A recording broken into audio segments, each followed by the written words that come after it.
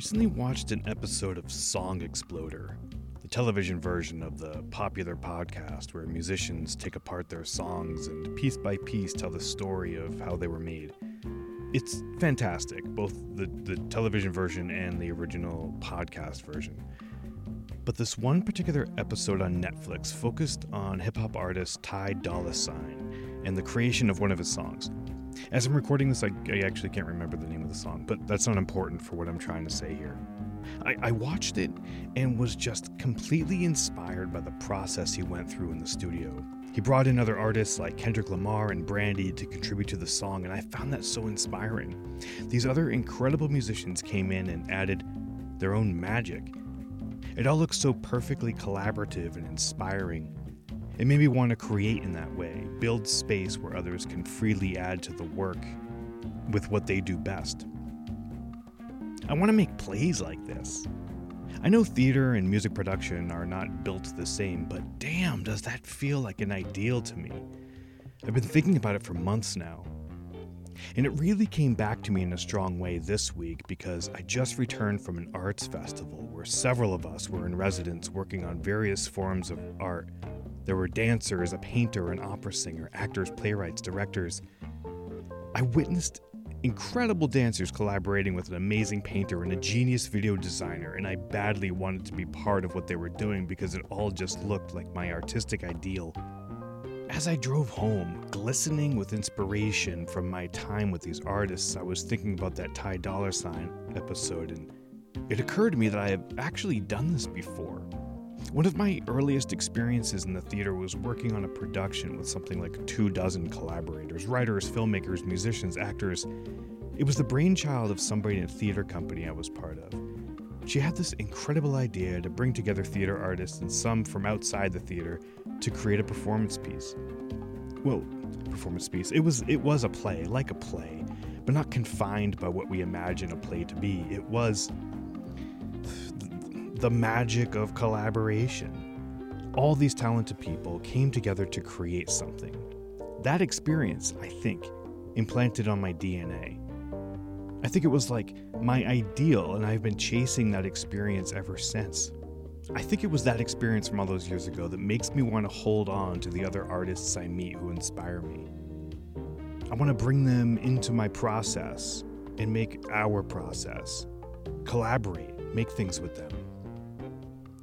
I said a while back in this space that what moves me in theater is being part of a team. I traced it back to being on the football team back when I was a kid. The football team for me today includes all these amazing people I meet. Starting with Sally, who dreamed up that great theater piece we all created together, and all the musicians and writers and dancers and artists and designers and filmmakers I've crossed paths with since over the years. I don't really know where I'm going with all this. I think maybe this is a call to others who think of creation like I do, who can watch Ty Dolla $ign build a song in the studio and be inspired to build a play in the same way. Doesn't that sound awesome? Let's do that. I'm talking to you. You know who you are.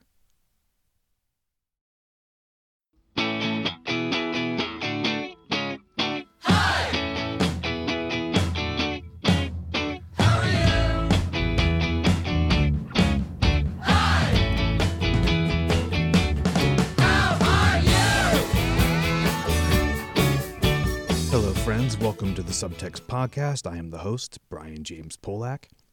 This month, I am sharing a very special episode to me. Callie Kimball is a playwright I have known since the day I called myself a playwright for the first time. If you listened to my episode with Gary Garrison, you know exactly that moment I'm talking about. Callie and I became friends way back then, and we remain friends to this day.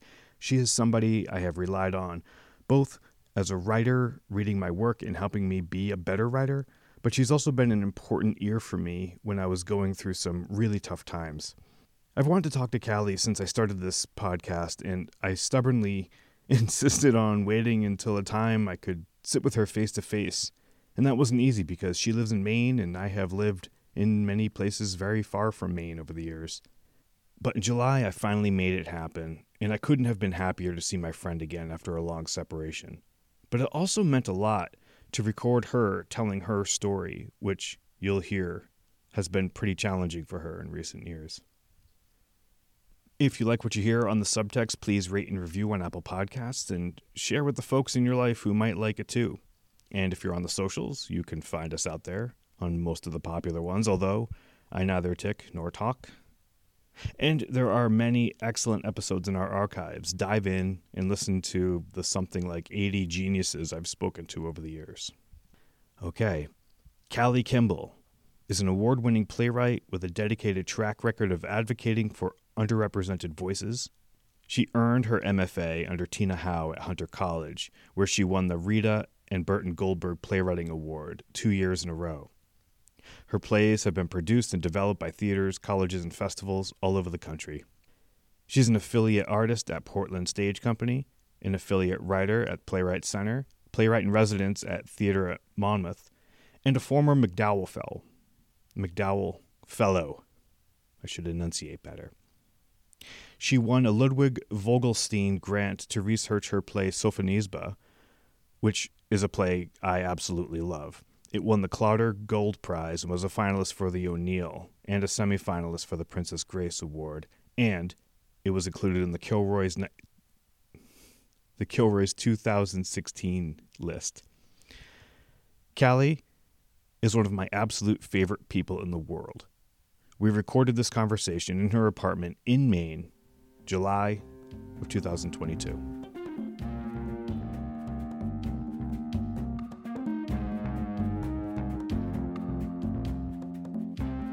I never knew your association with Maine, and then you moved here, and originally I thought it was random. Yeah, a lot of people did. I was like, oh, Maine, okay. Yeah, a lot of people are like, what are you doing? You just graduated an MFA program. You're living in New York City and you're what? Yeah. So, but you grew up here? I did till I was 9. So I was not born here, which means I will always be what they call from away. That's what they say in Maine? It's what they say in Maine. And it doesn't matter that my family goes back to the 1600s, no lie. They were like lobstermen, carpenters, lumber yard people, whatever they are, sawyers, I guess. And so my mom's side of the family was from Maine. And so if I stop and talk to somebody long enough, oftentimes it'll come out that we're like fifth cousins or something. But that said, I have a very small family. Like because we moved around a lot after I was 9. You know, my parents divorced when I was 4. My mom was raising me. And we moved, and I went to 12 schools by the time I graduated high school. So I don't have a sense of a large extended family here, but enough that exists, that it's meaningful. And what I did learn was the stories of a lot of them women in our family who did remarkable, I mean, I don't mean to say they were like, you know, inventors or anything like that, but they were farmers who had to raise entire families because, you know, the one story, Annie Cole Dixon raised her family after her husband had his leg amputated in the barn after a farming accident, and he didn't survive that surgery. And, you know, another one where we had family who fought in the Civil War, and one of them was in Andersonville, and they thought they had heard that he had died in the Civil War. Mm-hmm. Because if you know anything about Andersonville, it was a terrible place to be. Many people died there. And then like 2 years later, he comes walking up over the hill. You know, he walked from Andersonville to Maine. So stories like that were always... They were the only family stories I knew, and my mother kept them going for me. And so these people always seemed larger than life. There was one really tall guy who I guess he had a lumber yard and he had 6 fingers on each hand. You know, I don't even know. Is that inbreeding? That's nothing probably to be proud of. But these were characters, you know, and I think if anything, if I have a storytelling impulse, it's probably from all of those stories that I grew up with. And so I always felt this pull because Maine was the place, you know, we moved here when I was 2, I think. So it's the place where I started drunkenly walking around the world as a stumbling toddler and discovering nature. And I mean, it's a magical place if you're a kid. It's just all nature all the time, outdoors, fishing, then sledding in the winter and snowball fights and snow forts and leaf piles. And, you hit all the four seasons, you hit the monarch butterflies, just all of these wonderful things to experience as a kid. And then we moved to Massachusetts. I like how by the end of the word Massachusetts, like there's so much tone here. Yeah. So I did not realize that the rest of the world was not like Maine. And I've always wanted to come back to recapture that. I loved living in New York City, like loved it. I was not one of those people who was like, oh, I've had it with New York. I can't deal with it. I have to get away from this place. I loved it. I just did not want to live the rest of my life in a one-room studio apartment with not a proper kitchen, So you said 12 schools in 12 school years. Yeah. What was prompting all of the moves? Do you know? Yeah. So it was just my mom and I, and she worked in retail and was trying very hard to get us a better quality of life. Every move was either a promotion or a transfer within a company, or she was jumping to another company to get more salary. When I was very little and my father left, he took the car, and so here she was with a 4-year-old and no mode of transportation, and we were selling Avon on her bike. She'd just put me in the little basket on the back, and so she was just kind of trying to always improve our life, like we were on welfare, because that was just the reality. So and there's really no family to like take us in or help us because everybody was struggling. So it was always, the impulse was always that. And she had actually been raised by a single mom as well.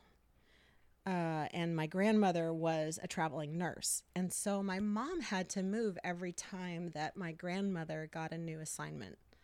So in a way, like, I think that rhythm of moving, I think it wasn't a big deal to my mom, and she didn't maybe realize that it was kind of rough for me to always be starting over and not have like a large sense of friends, just people to hang out with. It was, it's because we'd move, and then sometimes I did okay socially, and sometimes I was very much, on the outside looking in and couldn't figure it out, couldn't navigate the social nuances. So I think I was a late bloomer because of that. Because when you're a kid growing up, I think you have fall out with friends or whatever, and you patch it up or you figure it out. We just moved. We just like would leave. So I never learned. There were certain skills I think I didn't really learn till late in life. I think I relate to that a little bit. I mean, I didn't move as much, but we moved a lot. And the height of it was 3 different 4th grade classes. Whoa. We moved across the state of we moved across southern New Hampshire. Wow. Until we got to Keene. Oh, that's so disruptive. Started 4th grade in one school, spent the middle part in another school, right at that time. Yeah. And I was already a mental mess, and that like, yeah. But like you were talking about with your mom, like my mom was like moving towards stability, right? Like you don't know that though as a 9-10-year-old. Yeah. So like when you were like experiencing this at the time, were you aware of like the lack of stability, or were you like, yay, new place? I was just confused. I did not, my mother was very stressed. And when I think now about like, okay, we were 9, how old was she? She was 29. And I think about myself at 29, if I had a kid and I'm trying to figure out like how to provide for that kid, I would be stressed too. I think, so I don't, did I have an awareness? No, it's only been with a lot of therapy that I've come to understand like what all that dynamic was and what it, And people are very fond of saying, oh, but, it made you so strong and you're able to go into any situation. I'm like, it just kind of sucked. Like, it was just hard. I moved in the middle of my senior year, I never, I don't want to say, because obviously I have a lot of privilege in many, many ways that I fully recognize, but it also was challenging, I think, especially because it was just she and I. Like, it was just her and I. We, she didn't have anybody else to vent to, so she vented to me, Mm-hmm. and I can't fault her. I don't want this to sound like I'm, faulting her, because I know she did the very best she could and her intentions were really good. But it definitely made me a writer, because I was sad, I was confused, and I was trying to make sense of my world. So I wrote my first poem when I was 7, and it was a limerick about a pig named Clyde who always lied. All right. All right. So I just started to try to, like, for a long time I thought, oh, I'm a writer. That's what I am. And it's like, well, no, I think I became a writer because of the circumstances I was in. And I was trying to write a map for myself of how to navigate all of the chaos that I was experiencing. So it was challenging. So you were writing poems from like this early age. Mm-hmm. When did playwriting start to emerge? Yeah. So I was a poet through college, actually. And I mentioned this because it sort of leads into theater, but I also was a ballet dancer from 9 to 13. So that was the performing, that was the stage, that was the audience, all of that meaning that I found with ballet, which was not right for me. Ballet was not right for me, but it gave me a love of connecting to an audience. So, yeah, so I was a poet in college. I was the student who asked my professors, like, I know you want a 20-page term paper, but can I write a 20-page narrative poem instead? And they'd be like, sure, have at it. And so I would, I just wanted to figure out, I wrote formal poetry. I wrote random poetry. I wrote a lot of poems inspired by artworks, because I was visually inspired. I still am when I write plays. A lot of times it's a visual image that I don't have words for yet. So what was the question? Where did playwriting Oh, come in? yeah. Okay. So after college, I became an administrative assistant, because that's what you do when you're a poet. Like, I had friends who went to grad school, but like that wasn't an option for me, really. And so I started working in corporate. Where were you living? Washington, D.C. But I always missed performing. So I took a Shakespeare theater, had a classical acting intensive, 6 weeks. And I did that. And I loved it. And so I was an actor for a while. And I think it's a nice on-ramp into playwriting, because you have to make the words real and true. And I have a lot of respect for all of the actors who work on my plays. So I was an actor in DC, and it's a vibrant theater community, and I was getting called back for a lot of things, and it would come down to me and one other person, and then I would never get it. So I was experiencing a ton of rejection. And there was, so I'll tell, this is a story that I used to not tell because it was so painful, but the way I became a playwright was that I was fired from playing Juliet. Do you know this story? No. Okay. So I had been working with a classical theater company in the DC area, and the artistic director was like, what's a role that you really, really want to do? I was like, well, I kind of want to do Juliet before I'm too old. Okay, cool. So I don't even now remember the exact order of things, but he cast an 18-year-old, and then it turned out she couldn't do it. So then he cast me, Meanwhile, he had made me audition, but not her. So I was already like butthurt about it. Mm-hmm. And so I remember saying something like, okay, I'll audition. I'll take the role. I was talking to like the producer. I'll take the role, but you know, I don't want to have meetings in his apartment anymore and this and that. I was trying to have a boundary. Right. But of course, when you have never had a boundary and then all of a sudden you try to have a boundary, you're really bad at it. So I was kind of a pain in the ass, I think. But so this artistic director, I don't know what it was, but there was just some weird vibe that we had that was toxic. And he wanted me to be really hit in the face as Juliet, like when her father, it's the closet. Oh, like a real slap? Yeah. Yep. Like, and it's a proscenium stage. We could have masked it a million ways. He wanted me to take a real hit to the face, and he wanted me to play one of the fighters in the opening and get thrown off the stage into collapsible folding chairs as part of the opening. And I was like, oh, I don't know that I feel great doing that. Like, I had just recently been in a car accident, and I'm like, oh, I think my neck, I don't think that's a great idea. Also, just in general, like, hello. Yeah. Like, how aggressive is this? Yeah. This is very aggressive. Is this person trying to actually hurt me? You? I think so. I don't know. I mean, it was weird. So I was trying to be really careful because I didn't want to lose the role. It's funny because in rehearsal, the guy who played my dad did not want to hit me. And I think in hindsight, had I just kept my mouth shut, it probably would have gotten changed. Like he wasn't going to hit me because it just didn't feel right. It was just weird.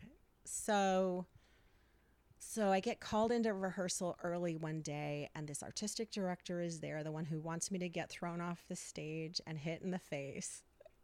And the producer's there, and they're like, we really feel that you taking this hit is integral to the artistic vision of the play, something like that. So instantly in the moment I called his bluff. I was like, okay, I'll take it. I'll take the hit. And then they were like, oh, because what was following was, so we're going to go with somebody else. Yep. Oh. So I was like, okay, no problem. I'll take it. No problem at all. And then they were like, well, we can't let you do that. You've said your car accident. So I was like, oh, no. I'll sign a waiver. It's fine. Like, not a big deal. Mm-hmm. Like, I'm not going to lose this part. I was off book. Mm-hmm. We were like 3 weeks from opening. So they fired me. And they recast the 18-year-old. And my heart was broken, as happens in theater. And I took all of that thwarted energy and I wrote my first play. That's a very long answer to your very simple question, but that's how I wrote my first play. It was a 10-minute play for the Source Theater Festival in Washington, D.C. And I'll never forget sitting in that audience and hearing people laugh at my play. And I was like, this is amazing. So that's what started it. Were you at the time, because you were clearly like your impulse was to act, were you thinking, I'm going to write something that I can act in? No, I've never wanted to write for myself ever. You built a wall between these two things. Yeah. Did you give up acting and just move right into playwriting? No, was there overlap? I wanted to be an actor. I was very bitter for a long time because I wanted to act so much. I loved it. But over time, playwriting was the door that kept opening. You know, I kept like writing short plays, and then I wrote a monologue that was in an evening, and then I had my first full-length play was commissioned, and then that went well and got good press, and so that just kind of was easier. Remarkably, you know, as a playwright, that just kind of worked. Whereas acting, I don't think I knew how to audition. I think I didn't know how to carry status in a room in a way that made people want to work with me. I think I was kind of putting myself in a lower status spot energetically. That's fascinating. Well, you know, because I think it comes down to that. Like, who do people want to hang out with for, 6 to 8 weeks? Yeah. And I was too, like, I don't know if I was obsequious. I don't know what I was, but I don't think I managed that vibe successfily. I struggled with acting because I didn't know how to act. I knew about memorizing lines and doing blocking. Yeah. But I didn't train. I just was like, got off book and did what the director told me to do. And because of then I did shows, and I never really understood what I was doing. Yeah. And that's why I'm listening to your story, and I'm just like, oh, mine's kind of parallel in a weird way, because that drove me into writing similarly. Yeah. But I really was like, end point. It was like acting over, move on, something else. Yeah. Oh wait, what are you saying? Acting. I was like, you had a very stopped definite immediately. Yeah. Okay. Yeah. How long did you do it for? Acting? Yeah. Like basically my 20s. Okay. I got into improv. That's right. And then did improv, and then was not great at that, and then moved into theater. Did theater for a few years, was not great at that, and then but I needed something. I needed like that creative thing in my life. Yeah. So I was like, that's what I was seeking that entire decade, was like, what's my creative thing? Right. Hit writing. It was like, this is it. Yeah. So that's kind of when I met you in 2007, right? I was in the early stages. I think the first I wrote some short plays at that point, and then maybe wrote a full length or long one act to get into the Kennedy Center intensive where we met. So I was like young, and that attending that intensive was so important, because Gary Garrison, I'm not sure if you remember this, but the very first day when we're all meeting each other, he forced us to say that we are writers. Yeah. And I said it out loud for the first time, I'm a writer. And really, actually having the words form changed me in that moment. It really had a huge, profound effect on me. Yeah. You were a great writer. I remember I connected with you and Kate Tarker. Mm-hmm. Have you kept in touch with Kate? I follow her on social media. Yeah. Hi, Kate. I hope to get you on the Subtext. Yes. Oh, she would be great. She would be great. Yeah, for sure. Yeah. No, I remember that was a great, I had been writing plays for 2 years, I think, at that point. And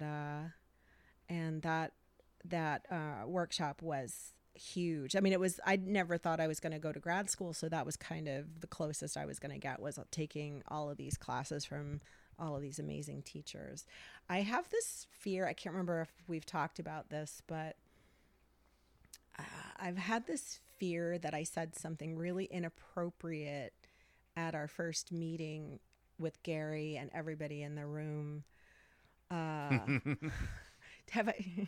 I have no memory of it. Yeah. Well, I don't know, but I feel convinced that this happened, where we were all having a very serious playwright meeting for the first time around a conference table.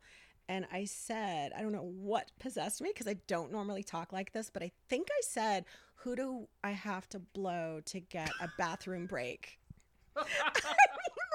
Who says that to a bunch of strangers? And nobody laughed. What? I think that happened. And so, no, it's not ringing a bell. Or maybe it just, I thought it so hard. 100% would have died laughing. I feel if you said that. Gary stopped and just collected himself and said, let's take 5. I feel like that happened, but if you don't remember that. I don't remember it, maybe but I just thought it really, really hard at the time. But, the theme of, or maybe it's a motif of memory is going to weave through our entire conversation and will be clear to anybody listening in a little bit. But something I learned about memory in recent years is that we don't experience events the same way. Yeah. I talk a lot about how I don't have a strong memory. I have a very strong emotional memory. Mm-hmm. I don't have a strong episodic memory. I don't have good recall. Mm-hmm. I'd have to watch a movie 5 times before I could pull those big lines out that everybody else can just be like, remember when so-and-so said blah, blah, blah? Mm-hmm. I can't do that. So in a thing like, if I was you, I would 100% remember that. Yeah. But I wasn't, and even if I was there, it hit me in a different way, and it didn't have the impact. And that's what I'm realizing as far as my memory is concerned. Yeah. Something needs to impact me in a really specific way for me to like hold on to it. Don't ask Gary that question when you interview him, though. I don't think he'd appreciate it. I don't know. I mean, I feel like this is who I am, is though I've beat myself up about it. This theoretical thing that may have not even happened for 15 years. You know, I'm like mortified because it was inappropriate. You know, it's just one of those moments where you think you're going to be hilarious and the room is silent. Oh, you know, we are alike in this way. I had an awkward handshake, hug, miscommunication about 13 years ago that I cannot shake. Oh. Like, I don't interact with this person. I never see this person anymore, but we're at a party. I went for the handshake. They went for the hug. Neither one of us gave up on what we were doing. And it was the most awkward moment. And it was 13 years ago. And they don't remember. They don't care. They don't know. No. They're not talking about this. I can't. Like, it pops into my head. Oh, we're weekly. both neurotic.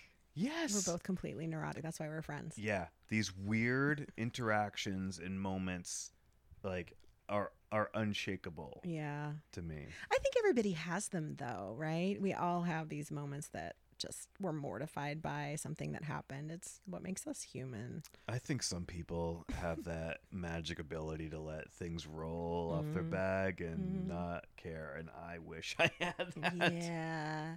I think people who grew up being looked at with loving eyes, you know, just sort of felt accepted. Every room they walked in, they felt welcome and wanted. In a way that got really dark. But like, I do think that does something to you. It sets you up for a certain ease, a certain social ease later in life. So is that something you feel or felt walking into a room, not wanted? Correct. Yeah. Do you still feel that? No.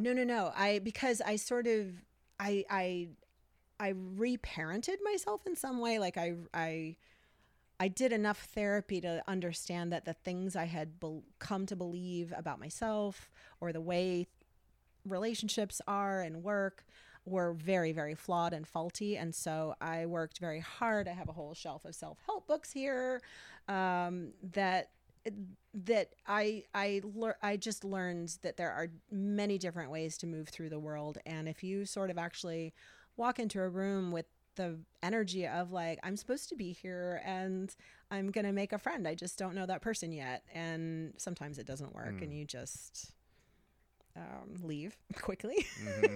But oftentimes, because a lot of people are also feeling nervous in social situations, that if you can approach people with a smile and a question and confidence, that it's welcome more often than not.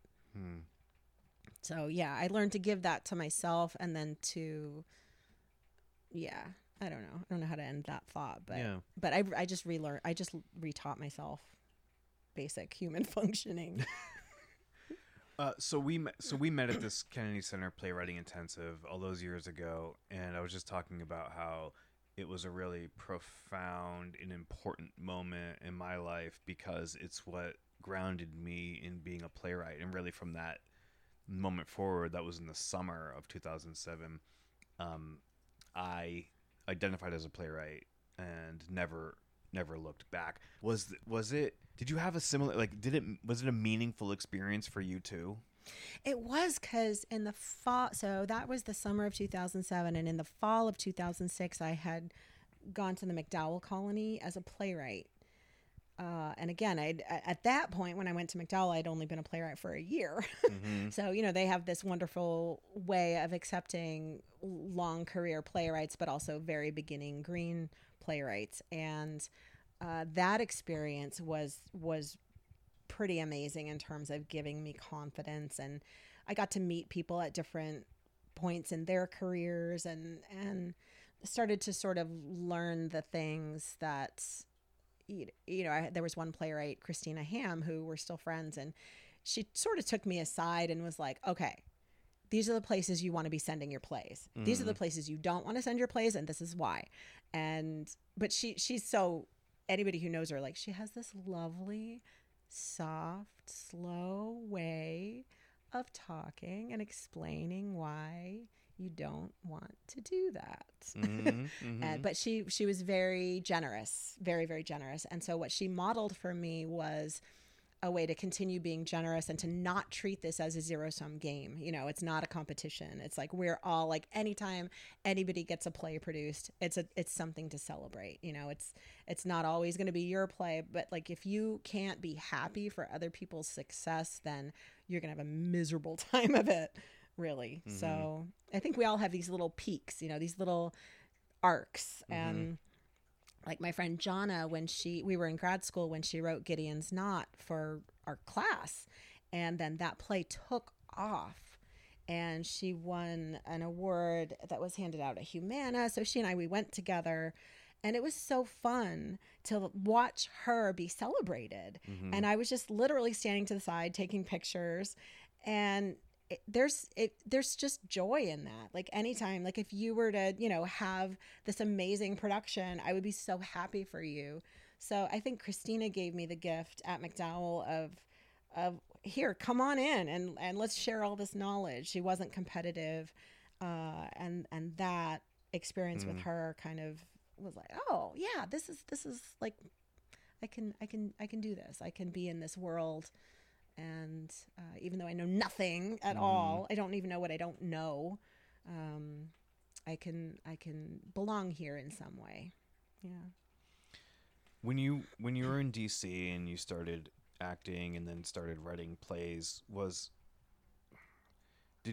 your mom part of your life? Did she come to see anything that you did? Like, oh, that's a good question. She did not come to my first play, because it was a comedy, but it was based on my own life. And she read it, and I remember as I was writing it, I was challenging myself to make sure every single step of the way that I was writing with love and compassion, and that I was not throwing anyone under the bus, that I was, not settling scores, which, as we were talking about earlier, is a very tempting thing to do when you're a writer. And I let her know. I gave her the script to read, because there's a lot of generational material in it. Grandmother of this character, the mother of this character, but it's a comedy, you know. And Carrie Fisher once said that she waited for things to become funny before she wrote about them. And so that's what I did with this play. I was like, I was trying to transmute all of this lifetime and generations before me of pain and challenge, and make something that would have meaning for other people. So she couldn't come to that, and I respected that. You know, I wasn't trying to trick her into showing up to a play that she didn't know what it was about. She read it and she was like, I can't come see it. So she doesn't always like my plays, not because, I mean, that's the only autobiographical play I've written, although I do return to a lot of mother themes in my plays. Like for a while there, every time I started a new play, I was like, this play is going to be completely different from every other play I've written. And then sure enough, I'd be like third draft in, I'd be like, oh man, it's another mother play. Come on. You know, so and even things that are round, you know, that's a play that has two very different mothers in it, but it's not about me anymore so much. It's more is it though? Is it? I don't know. Damn it. Curses. Yeah. When do you feel like so I just talked about how like I had this definitive moment where I was forced to admit I was a playwright. Did you have a moment like that where you're like, yeah, I'm a playwright now? I think it happened pretty quickly. A lot of things happened. So after I went to McDowell, I mean, my first play, this play that my mom didn't come see, was in 2005 in the back of a bar in DC, you know, because that was just the performance space we had.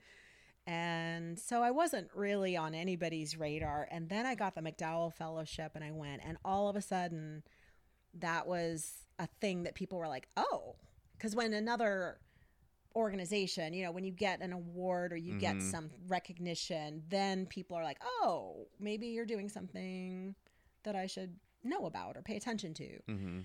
And then in early 2007, Washington Shakespeare Company had to cancel their production of King Lear because King Lear fell ill and they didn't have understudies. So the artistic director, Christopher Henley, called me on a Friday and said, "Have you ever thought about adapting The Rape of Lucrece this weekend?" And I did the thing you do when you're starting out, especially, where I said, yes, I can do that. Absolutely. Because I was a poet. I had formal poetry background, writing it. I had this classical acting, blood in my veins. I knew a lot of Shakespeare's works already, like many classical actors. Like I just had the rhythms and the way that he used the verse in certain, which is what it means to do different things with the verse. And so I had this amazing amount of overconfidence. I could totally do this, right? Yeah. I'm a writer. I write poetry. I'm a classical actor. This is going to be so easy. No, I didn't think it would be easy, but I was like, yes, I can do this. And I just had to put aside what I was doing, that I was adapting a narrative poem of William Shakespeare's for the stage in such a short amount of time. And I bought all the junk food I could buy at the 7-Eleven, and I took it home and I just ate and wrote for 3 days straight. We did a reading. I went back and wrote for 2 more days, and it opened like 2.5 weeks later. What? Yeah. And these actors, a lot of whom had been in the version, the King Lear that they were doing, they wanted to give them work. So they were cast in it. So I kind of had actors to write for, but it's not like, a lot of classical actors, they know the canon, they know the plays, they kind of already know the monologues. This was all new material. This is not like a play that had been done before. So they had to learn. I wrote it in verse. I bolded my lines so that I could kind of quantify like what was new that I added and what was original text from the poem. And it was like 60-40, 60 being what I wrote. And it was in verse. And it did really well. It got great press. So that is, I think, so the MacDowell Fellowship and that is, I think, what put me on Greg Henry's radar in terms of, this is a person who maybe should take this playwriting intensive. And he brought me in for that. So that's how I got there. So I think it was more that time period of those things happened. The MacDowell Fellowship, the Rape of Lucrece, and the going to the Kennedy Center intensive made me feel very external validation was what I got from those things. So I'm like, okay, all right. So it wasn't really a hurdle. It wasn't hard for me to be like, I was like, okay, I think this is what I do now. How were you paying bills at the time? How was I paying bills? I was a Pilates instructor, self-employed. That was super lucrative. Kidding. It was not at all. I was teaching for like Woolly Mammoth, what was it called? Ensemble Theater Company. I was teaching for about 6 different nonprofits, taking Shakespeare or theater games into schools. What else was I doing? Yeah, I was just patching it together. Were you imagining like a future, or was it just like project to project, just following your impulses? Yeah, well, I think, for all of the challenges of the first part of my life, I think once I kind of figured a few things out and clicked into place that like I'm driving this bus, like I'm in charge of it. I needed to be confident, and I needed to have goals, to have very ambitious goals. I always was thinking, Joseph Conrad has this quote that's a work that aspires.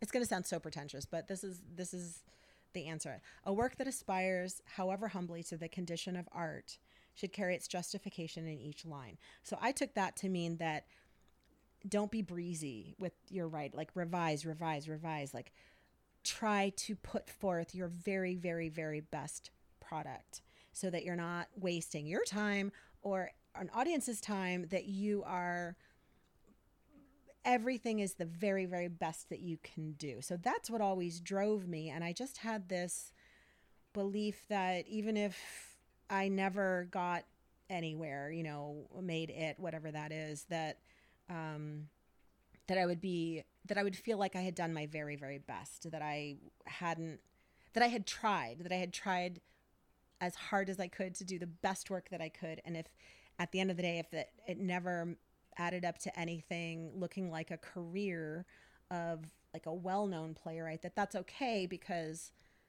I didn't pull back at all. I didn't sabotage myself. I didn't, you know, shortchange the work. Mm-hmm. So that's what led me to like things that are around. I did like 30 revisions and workshopped it for years because I couldn't find that ending, and I needed to try so many different ways. And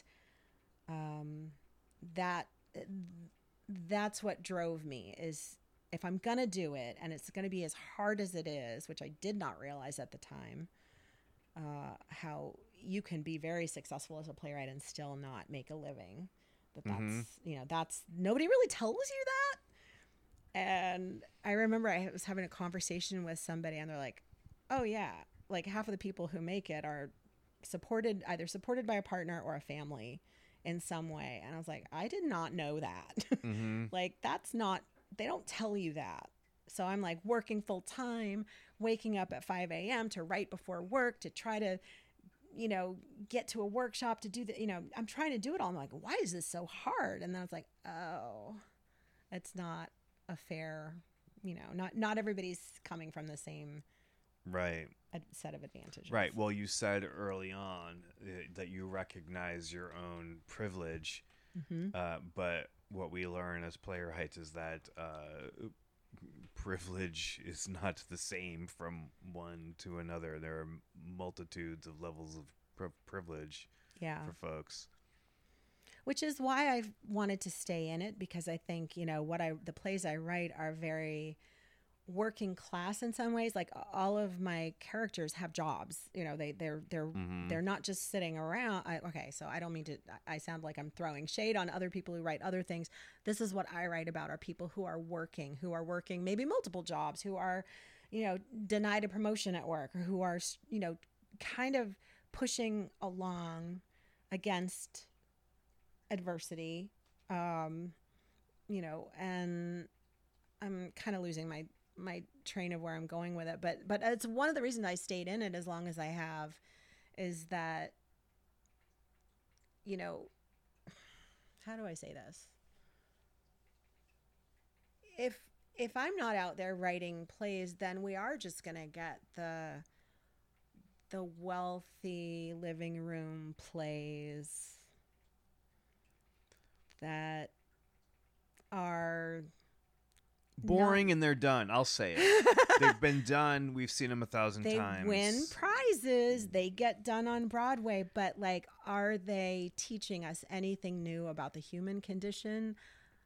I don't know. You know, it's not the kinds of plays I love. I want Lucy Thurber. I want, you know, Carrie Bentley Quinn. Mm-hmm. You know, we write about working class, you know, people who are struggling to come out from, you know, I mean, you talk to anybody, addiction has touched so many people in the world. There's addiction, there's poverty, there's, you know, just so many social challenges. And if we're writing plays that don't acknowledge these struggles, then, like, what are we doing? I'm totally with you. I mean, your plays are very much about, do you consider yourself a working class? Sure. Themes? Yeah. I talk about how my characters are, they aren't at the top of their game or any game, and can't get out of their own way, and are just trying to struggle through the complexities of life. I as far as like an aesthetic is concerned, there's nothing more boring to me than lights up on a Manhattan's like skyrise apartment overlooking the city. Like, you know what the ending is before it even starts. And even if it's a twist, I'm just like, I'm bored. I'm already bored visually. Like, I just like, I don't want to be in this world. But I think we might, you and I and like Lucy and Carrie, who you mentioned, are folks who probably are our own kind. And I think there are folks that do want to live in the world of the wealthy. Like Shakespeare wrote plays about the rich and powerful, and people liked to see what that was like, right? So I used to think that I don't know, my personal taste is the taste that everybody should have, and then I was like, I'm just gonna apply it to my own pocketbook, and I'm going to know if this is going to be a lights up on a Manhattan high rise, and if it is, then I will save my money, and then I will go read one of your plays instead. Well, and like even things that are round, which is a two-hander, but it's sort of my response to the dead baby play, because dead baby plays win prizes, but I feel like they're such an easy way to write a play because it's just got pathos built in. So the concept does so much work for the playwright, and I just wanted to upend that. It's hard to talk about that play because there's such a huge reveal. Yeah, you can't. I was just thinking about that. You can't even describe it. I just highly recommend it to anybody who's listening to this. And I recommend it whenever I hear somebody who's looking for, and this is going out, I'm saying this to you, listener, two-hander. You're looking for a well-written two-hander that you haven't already done. And you've already done gruesome playground injuries, right? Like you're looking for something new. Things That Are Round is an astounding play, and you just have to read it to understand what we're talking about. Thank you. And mention Brian's name and he'll get 10% for that. So Boston University did a production of it earlier this year, and I really felt like I had made it because there was then a Reddit thread about my play. I know. That somebody was like, oh my God, I have to talk to somebody about this play. Somebody else who's seen it. And I was like, oh man, I'm done. That's amazing. That's great. Yeah. And it's funny. Anybody who uses Reddit knows that if there's a Reddit thread made about you, that's a level. I mean, I talk about success on this podcast all the time. I'm obsessed with the concept of success. That is a level of success. Yeah. I love it. It's so meaningful, sincerely meaningful. And the fact that they included my name in the thread, because a lot of people don't acknowledge the playwright. So we're going back to that seminal 2007 Kennedy Center intensive where we met. I've followed your career since then, and we've been friends since then, in and out of closeness. We've fallen in and out for various reasons. But what I do know is that you were in DC at the time, and you moved to New York at some point after that, and I can't remember when, and I can't remember why. Yeah. So in 2008, I'm just thinking of the timing. So it was kind of like still on this on-ramp to being a playwright. But I very quickly realized in DC that there were theaters where the artistic director would come see my play, but they weren't going to produce my plays. And I was self-producing. I self-produced at a couple of fringe festivals, and then I had small commissions from small theaters. But if I was going to have a larger audience, I needed to, it's not that I thought, oh, I have to go to New York because that's real theater. It was like, it was kind of a power flex almost. I was like, if I stay in DC, people are just going to still let me produce my own plays, but I wanted other people to produce my plays. So I went from writing and having 3 plays done a year to having no plays done a year because I moved to New York City, and that's a whole different ecosystem. And, nobody knew me, and it was great. I soaked up theater. I saw as much theater as I could and volunteered for theaters. And then I had never thought grad school would be a possibility. And then Tina House started the Hunter MFA in playwriting, and Kelly Ray O'Donnell. I remember we were having brunch and she told me about the program. She was like, there's this MFA program starting up. You should apply. And I was like, there is?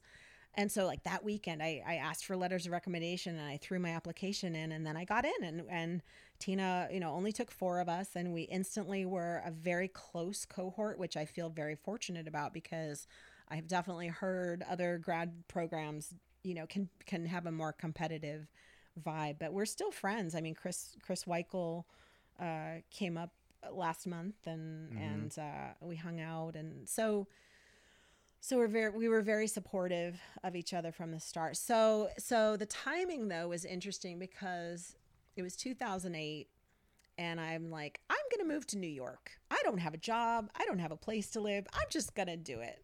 And so I went and I lived with a friend of my mom's down in Connecticut, and she had a huge home. I mean, I had a whole suite to myself.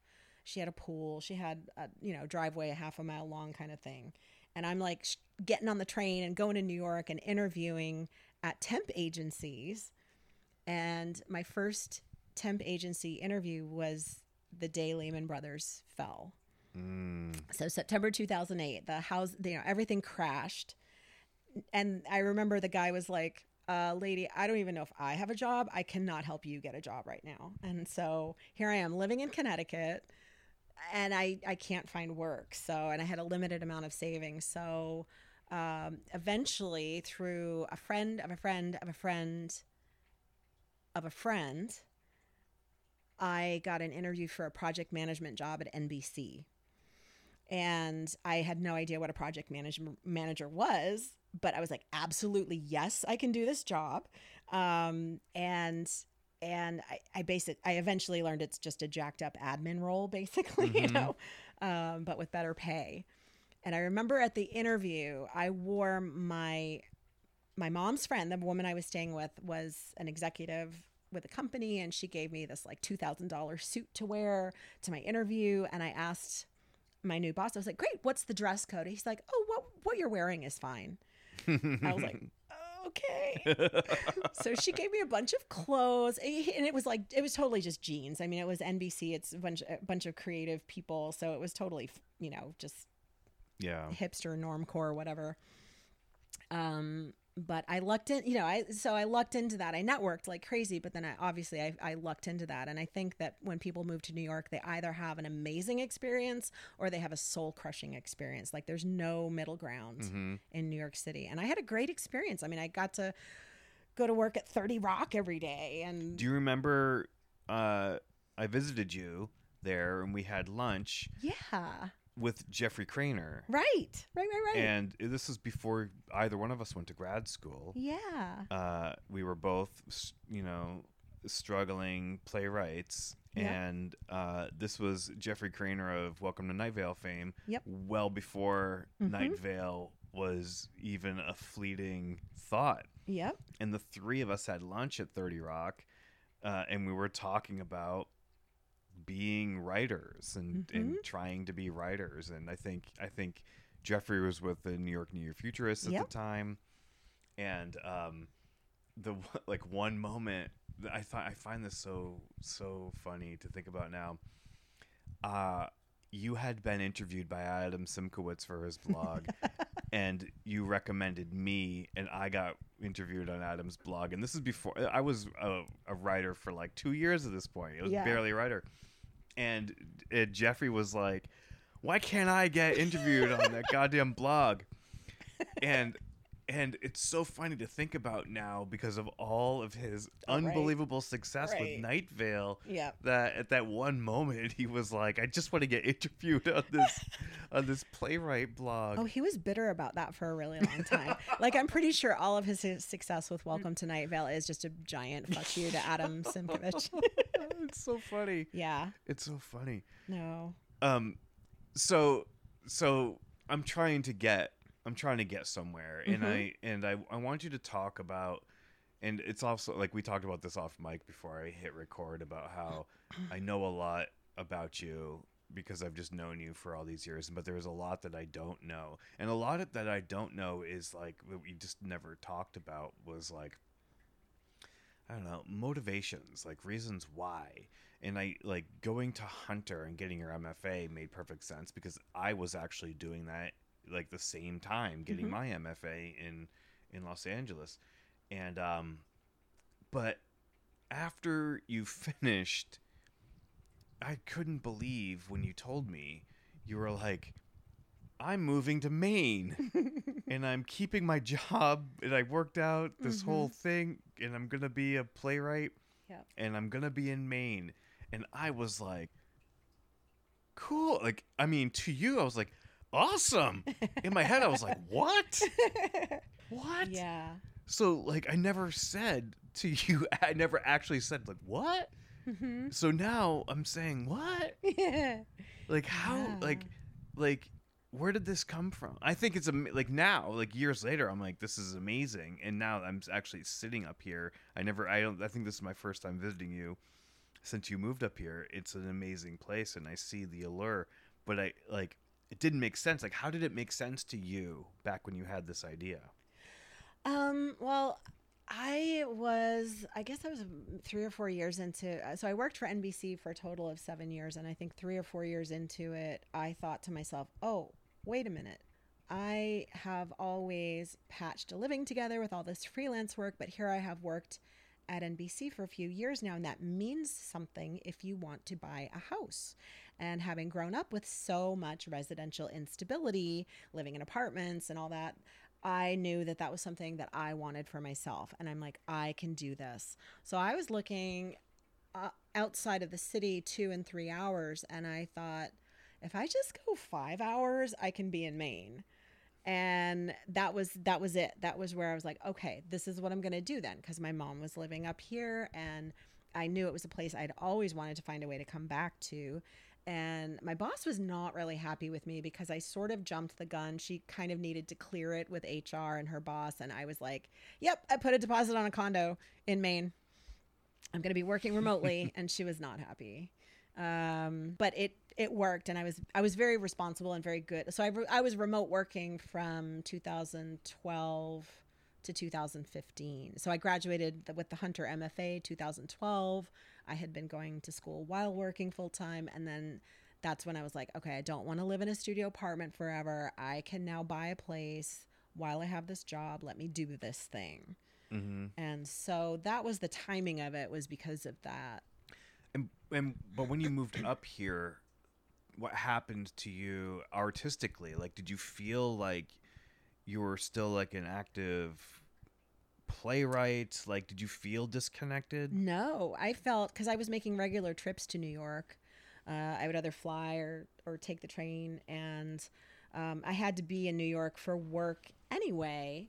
And then I still would go and see theater. You know, I had friends who were having shows that I would make basically base my work travel plans around shows I wanted to see. So I was still very, you know, and I was really active at the Lark. They were doing a lot of workshops of my plays, and I was in monthly meeting of the minds. And so I would come every month anyway to New York. So I didn't really feel like I left. You know, I still felt very, very connected. And it wasn't until around 2018 when I just started to, I wasn't going to New York as much. And then I had brain injury. Segue. Yeah. I don't know. How do we talk about it? How do you talk about your brain injury? It's weird and hard to talk about. And it's a jolt like that. You know, it's like, how do you, I mean, you know, you may have had a lovely intro that you were getting ready to roll out into it. I don't know if I cut that off. But how do you do? No, I'm literally asking, like, how do you start talking about a thing like that? Yeah, it's for a long time, I still don't really know how to talk about it, but I can talk about it now in a way that I couldn't the first few years because I had some cognitive challenges. So I had a very hard time articulating what was going on for me, other than to say something is really, really wrong. But I looked fine. I didn't have like any slurred speech or a limp or, you know, any sort of physical indication that I wasn't doing okay. So I just was very confused all the time and lost. and I would smile and nod while I wasn't actually understanding what people were saying. I found it profoundly isolating. So, yeah. So, and then last year, Can I interrupt? yeah, I'm sorry. I want to give some context. Can you talk about what exactly happened hmm to you? yeah. Um, I was at a friend's house and there was somebody on the roof doing repairs, and we were on the other side of the house. Like the ladder was set up completely on the opposite side of the house. So it wasn't the feeling of, oh, I'm doing something risky by standing near this ladder.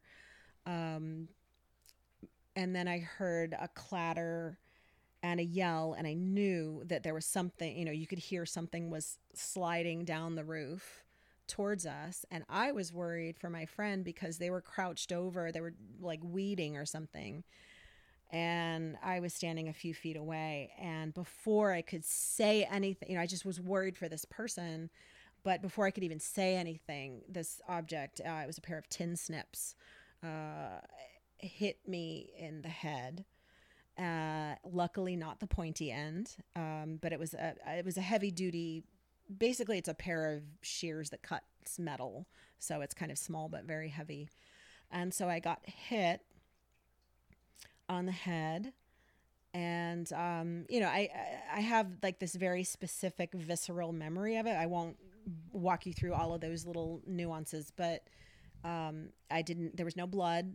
I did not black out.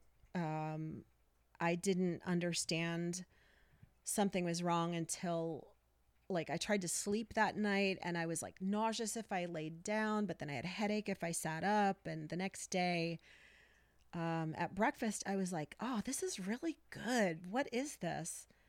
And my friend said, it's scrambled eggs. Mm. And we both looked at each other, and I was like, oh, shit.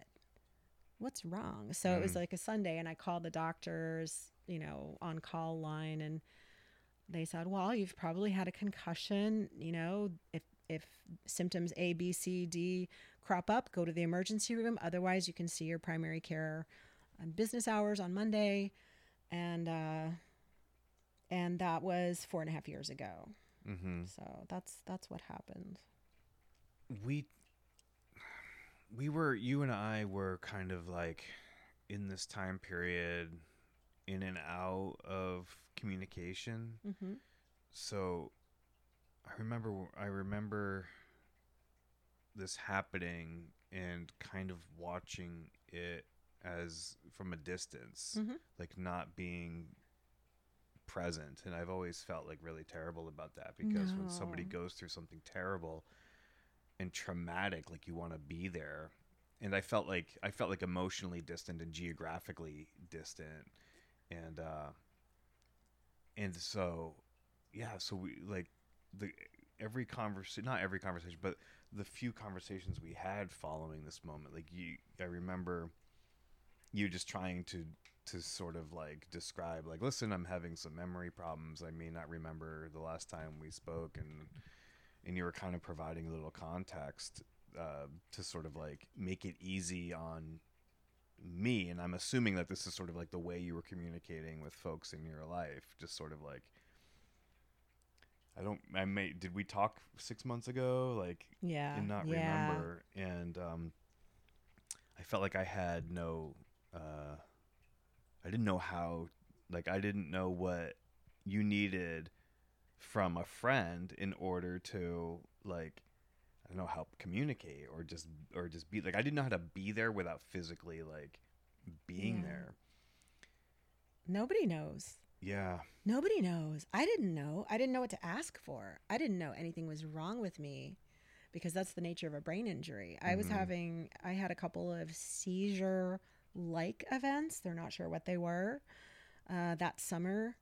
Um, I remember distinctly at Christmas time that year. So we're still in 2018. And I felt like a champ because I finally could get to the grocery store without using GPS. Um, and I thought I was better. A month later, I started teaching a playwriting class, and I couldn't finish a sentence. And I'd been teaching playwriting for over a decade, and I had my syllabi for all sorts of different scenarios, and I had, just my way, and I could write a page of notes and riff on that for 3 hours, and it was great. And I couldn't finish a sentence, and I didn't even understand what was wrong. I was like, it took me a good week to be like, I think maybe I have some problems because of my brain injury.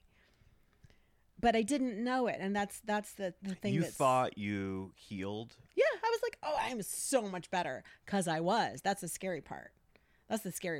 So then I'm like, oh, I need to talk to the neurologist again, because they were like, they don't really know how the brain heals, and they'll tell you all these things like, oh, after 3 months, if you're not better, I don't know, shrug.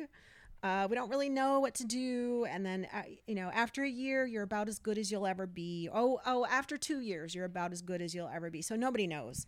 And so I reached out, and I got referred for neuropsych evaluation, where you 3 hours or so, and they run you through all sorts of tests where they can quantify your abilities in all these different cognitive areas. And it very clearly showed, like, there were, it was like 90 percentile in all of this functioning. And then a few markers were like 16th percentile, 23rd percentile. And it was in the areas of working memory, which is kind of the area I used to write plays. You're manipulating ideas and timelines and settings. And I had lost the ability to visualize things. I didn't really know that until I started to get better, and these abilities would come back, and I'd be like, oh, I've missed thinking in metaphor, but I didn't realize that was why everything was so dull and I was confused all the time. So, you had, I remember you had a commission at the time, yeah, right? Like, didn't the commission come before the accident, and you were essentially supposed to be finishing it after the accident? Yes, exactly. So I wanted real quick, though, go back to what you were saying about being a friend. Like, truly, like, nobody knows what to say or do. And I think a lot of friends have the impulse to say, oh, you're fine, I can't tell anything's wrong, and I think the only thing I would say is, like, if somebody is telling you something's wrong, just listen to them, like, just which is what you did, or, that's the joke we made earlier, is like, you could tell me we talked last week and I would have known. I would have been like, oh, okay. Because I couldn't track things, but nobody knows how to respond. I didn't even know how to ask for what I needed. But the commission came. So I'd been a playwright for about 15 years at that point, and I got a commission from Shadowcatcher. Then they were, I think any Broadway play has multiple producers, but they had a hand in quite a few Broadway musicals and plays. And their literary manager, we had a few meetings, and then they awarded me a commission, and it was the largest chunk of change I'd ever seen for playwriting. And it certainly was not a guarantee of any kind of production, but it was leading to, all right, after your, however many drafts, we'll do a reading, inviting industry people in and agents, and we'll support your career, and you're part of our family, and you're on our website, and what do you need? And so I was about 20 pages into the draft of this play when I had the injury. And luckily, I had an entire map of the outline. So I had outlined everything, every scene, every character's arc, the beginning, middle, end, all that. So I just kind of kept following that outline, but it was just weirdly hard, and I was exhausted because all I wanted to do was sleep so my brain could heal. So I turn in the play, and then they had a bunch of notes for me, which is normal. And I heard them all, but I didn't understand them. I understood the notes to cut things, and so I could cut things in the play, but I could not imagine new scenes, new dialogue. And so the play went from like 120 pages to 66 pages. And that was my very best. We talked earlier about, like, I always wanted to do my very best, and this is a huge opportunity, and that's all I could do. And I turned it in, and they were very kind, but I'm sure on some level they were like, what the hell is going on? And they released me from the contract. They said, thank you, we're not going to pursue this project. They took me off their website. And again, they were kind, and I felt horrible because, I had taken this chunk of change, and I felt like I hadn't delivered my very best. I mean, it's the best I could do, but not at all what you want for your first, commercial commission. So that happened. And so what was your relationship to your writing at that point? Were you able to write something new? Were you able to develop ideas? No. So like all my life, I've always been a person who was like writing on stickies, all these ideas. And I just had stopped doing that completely. I got another commission. I got a commission from Portland Stage to write it was the end of 2019. No, the end of 2018. So kind of 6 months after this whole debacle. And the artistic director, Anita Stewart, said, 2020 is going to be the year of the centennial of women getting the vote. It's also Maine's bicentennial of statehood. We want a Maine playwright to write a play about suffrage, women's suffrage. And I remember being so nervous because I wasn't public about the brain injury at all at that point. Like very few people knew. And I felt like ethically, I didn't know that if I could sign this contract saying I didn't think I could do it. And Todd Backus, the literary manager, he was like, you can do this. I will be right by your side. We will figure it out. And I was like, okay. So I signed it. And, I'm having meetings about it, and I'm just overwhelmed and confused. And there was a protocol that my doctor started me on that helped my brain heal. And the first day that we tried that, I was able to think of the whole plot and story and all the characters of the play. So it was a glimpse of like, oh, this is how my brain used to work. Let me grab a pen and like get this stuff down. So I was able to come up with an outline for a play, the characters, all of that. I wrote a first draft. It was terribly overwritten though, because I couldn't hold it all in my head. I couldn't remember that, 2 pages before you've actually already said that whole monologue. So it's very overwritten. And I was mortified, but people liked it. People liked it a lot. I have no idea why, like me with a brain injury wrote a play that like people really liked, but they did. We did another reading with audience later that year, and it was scheduled to be produced in 2020. And then the pandemic happened. Oh, right. I forgot about that. Yeah, right. 2020 was a big year in It history. was. I know. You tend to forget. Yeah. You tend to forget. But they still did it. They did. Still produced it. I remember we talked about it because we kind of went dark for a while because of your brain injury and my inability to be a present friend. And then we reconnected, and I remember you telling me about the process of producing Perseverance. Yeah. Can you describe that? Oh, definitely. Because again, like, we get to the place where we're going to actually do the play. It's going to be the opening play of the fall 2021. So this was less than a year ago. And Jade King Carroll, an amazing director who has a relationship with Portland Stage, she was all scheduled to direct. And, meantime, I'm kind of just starting to come out and tell people about the brain injury still. I've felt, shame and like, it's weird. People look at you and like, but you seem totally fine. What are you saying? And I didn't want people to worry about me, but I started to really get nervous about how is this going to go, because I'm not able to revise. I'm not able to look at the pages on a screen. I have trouble with screens. And Todd, again, listened to me. Like, I think I broke down in tears actually, because I just, like, the day before rehearsal, I'm like, I don't know that I can do this. Like, I can't put my best work forward. And the stage manager, Miles Hatch, came up with, I don't know, everybody, the director, the stage manager, Todd, Anita, everybody just stepped up. And Jade had actually worked with someone on a creative project who had some similar sudden limitations to how their process normally went.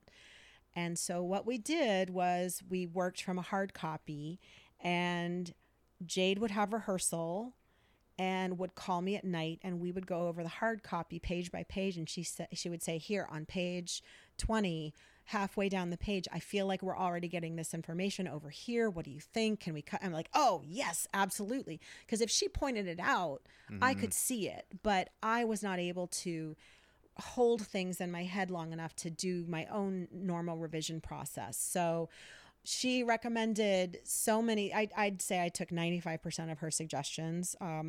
I generally feel if somebody suggests that you cut something, it's lean into that, or the question of why is that a suggestion, because there's something there. I don't ever want to overwrite something.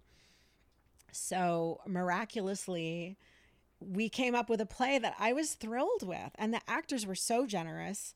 They knew, everybody was just kind of, I was very candid about the situation. So everybody knew this is why we're doing this process this way.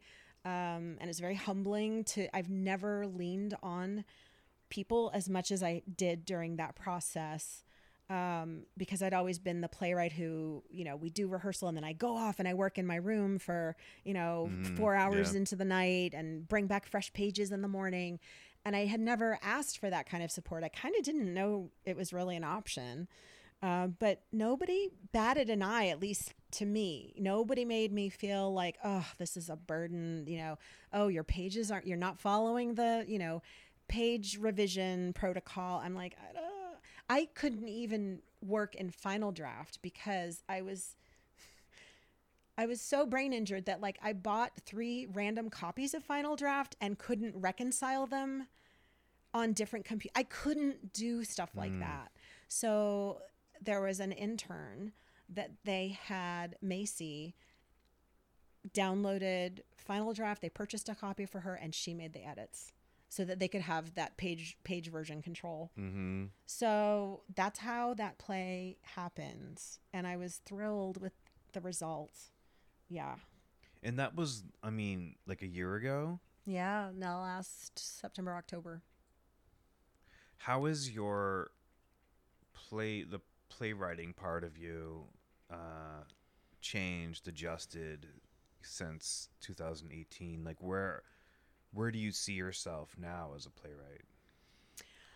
I think what I write next might be a different genre. It might be a book. It might be a book about my own experience. It might be a fictionalized account of my experience. It might be a play about my experience. I don't know. And I am still struggling with screen work.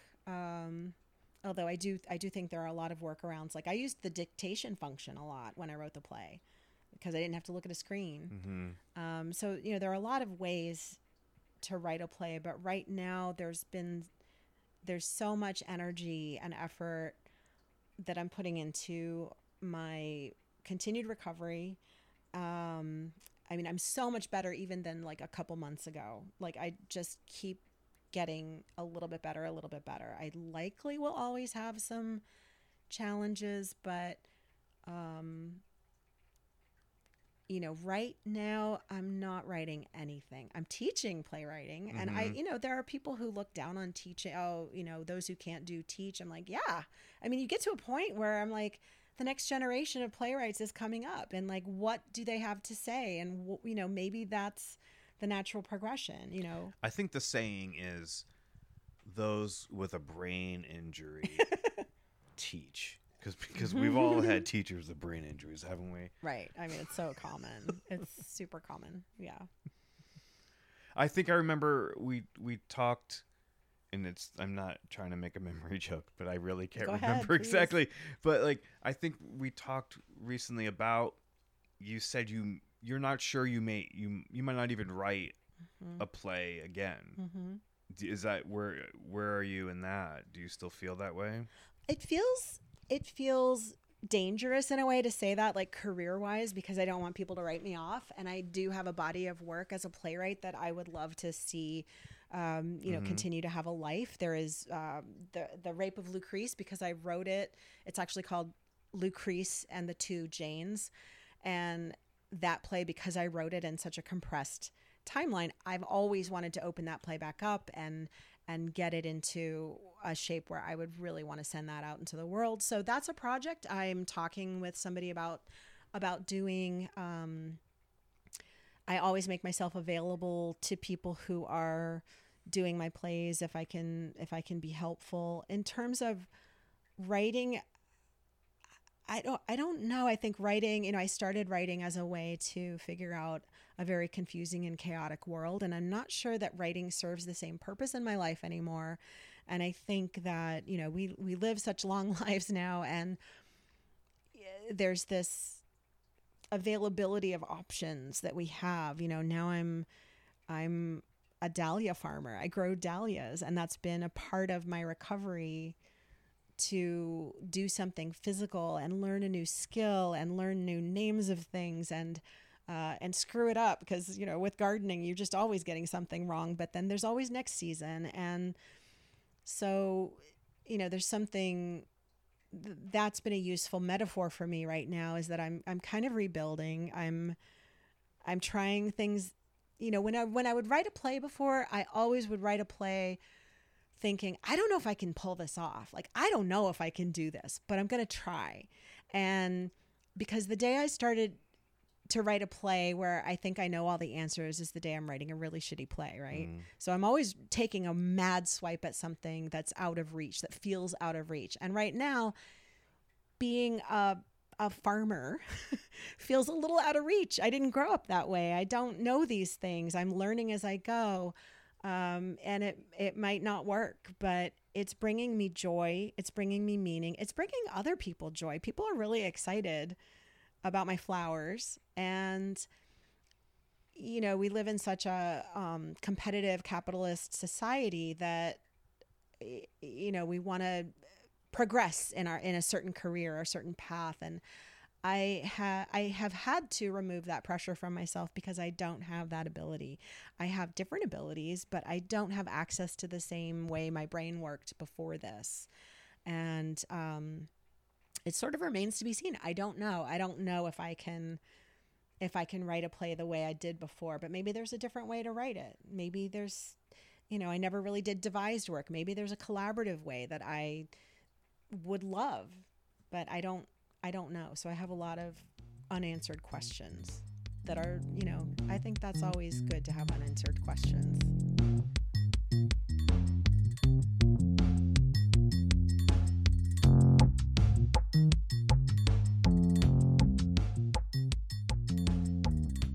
Thank you so much to Callie for sharing your story and being such a generous and patient friend. Visit her website, CallieKimball.com, to read more about her work and learn what she's got going on. The Subtext is brought to you by American Theater Magazine, a program of Theater Communications Group. Thank you to Rob Weiner-Kent, Editor-in-Chief of American Theater. This episode was produced by me and edited by Associate Producer KJ Jarbo. Music in this episode is by Blue Dot Sessions. The theme song for The Subtext is High by International Pen Pal. If you want to reach out to us, send an email to thesubtextpodcast@gmail.com or leave us a voice message by calling 505-302-1235. Thank you for listening. The play filling me up this month is Let You Be Mine by Samantha Marchant. I am fascinated by this immersive play and badly want to see it.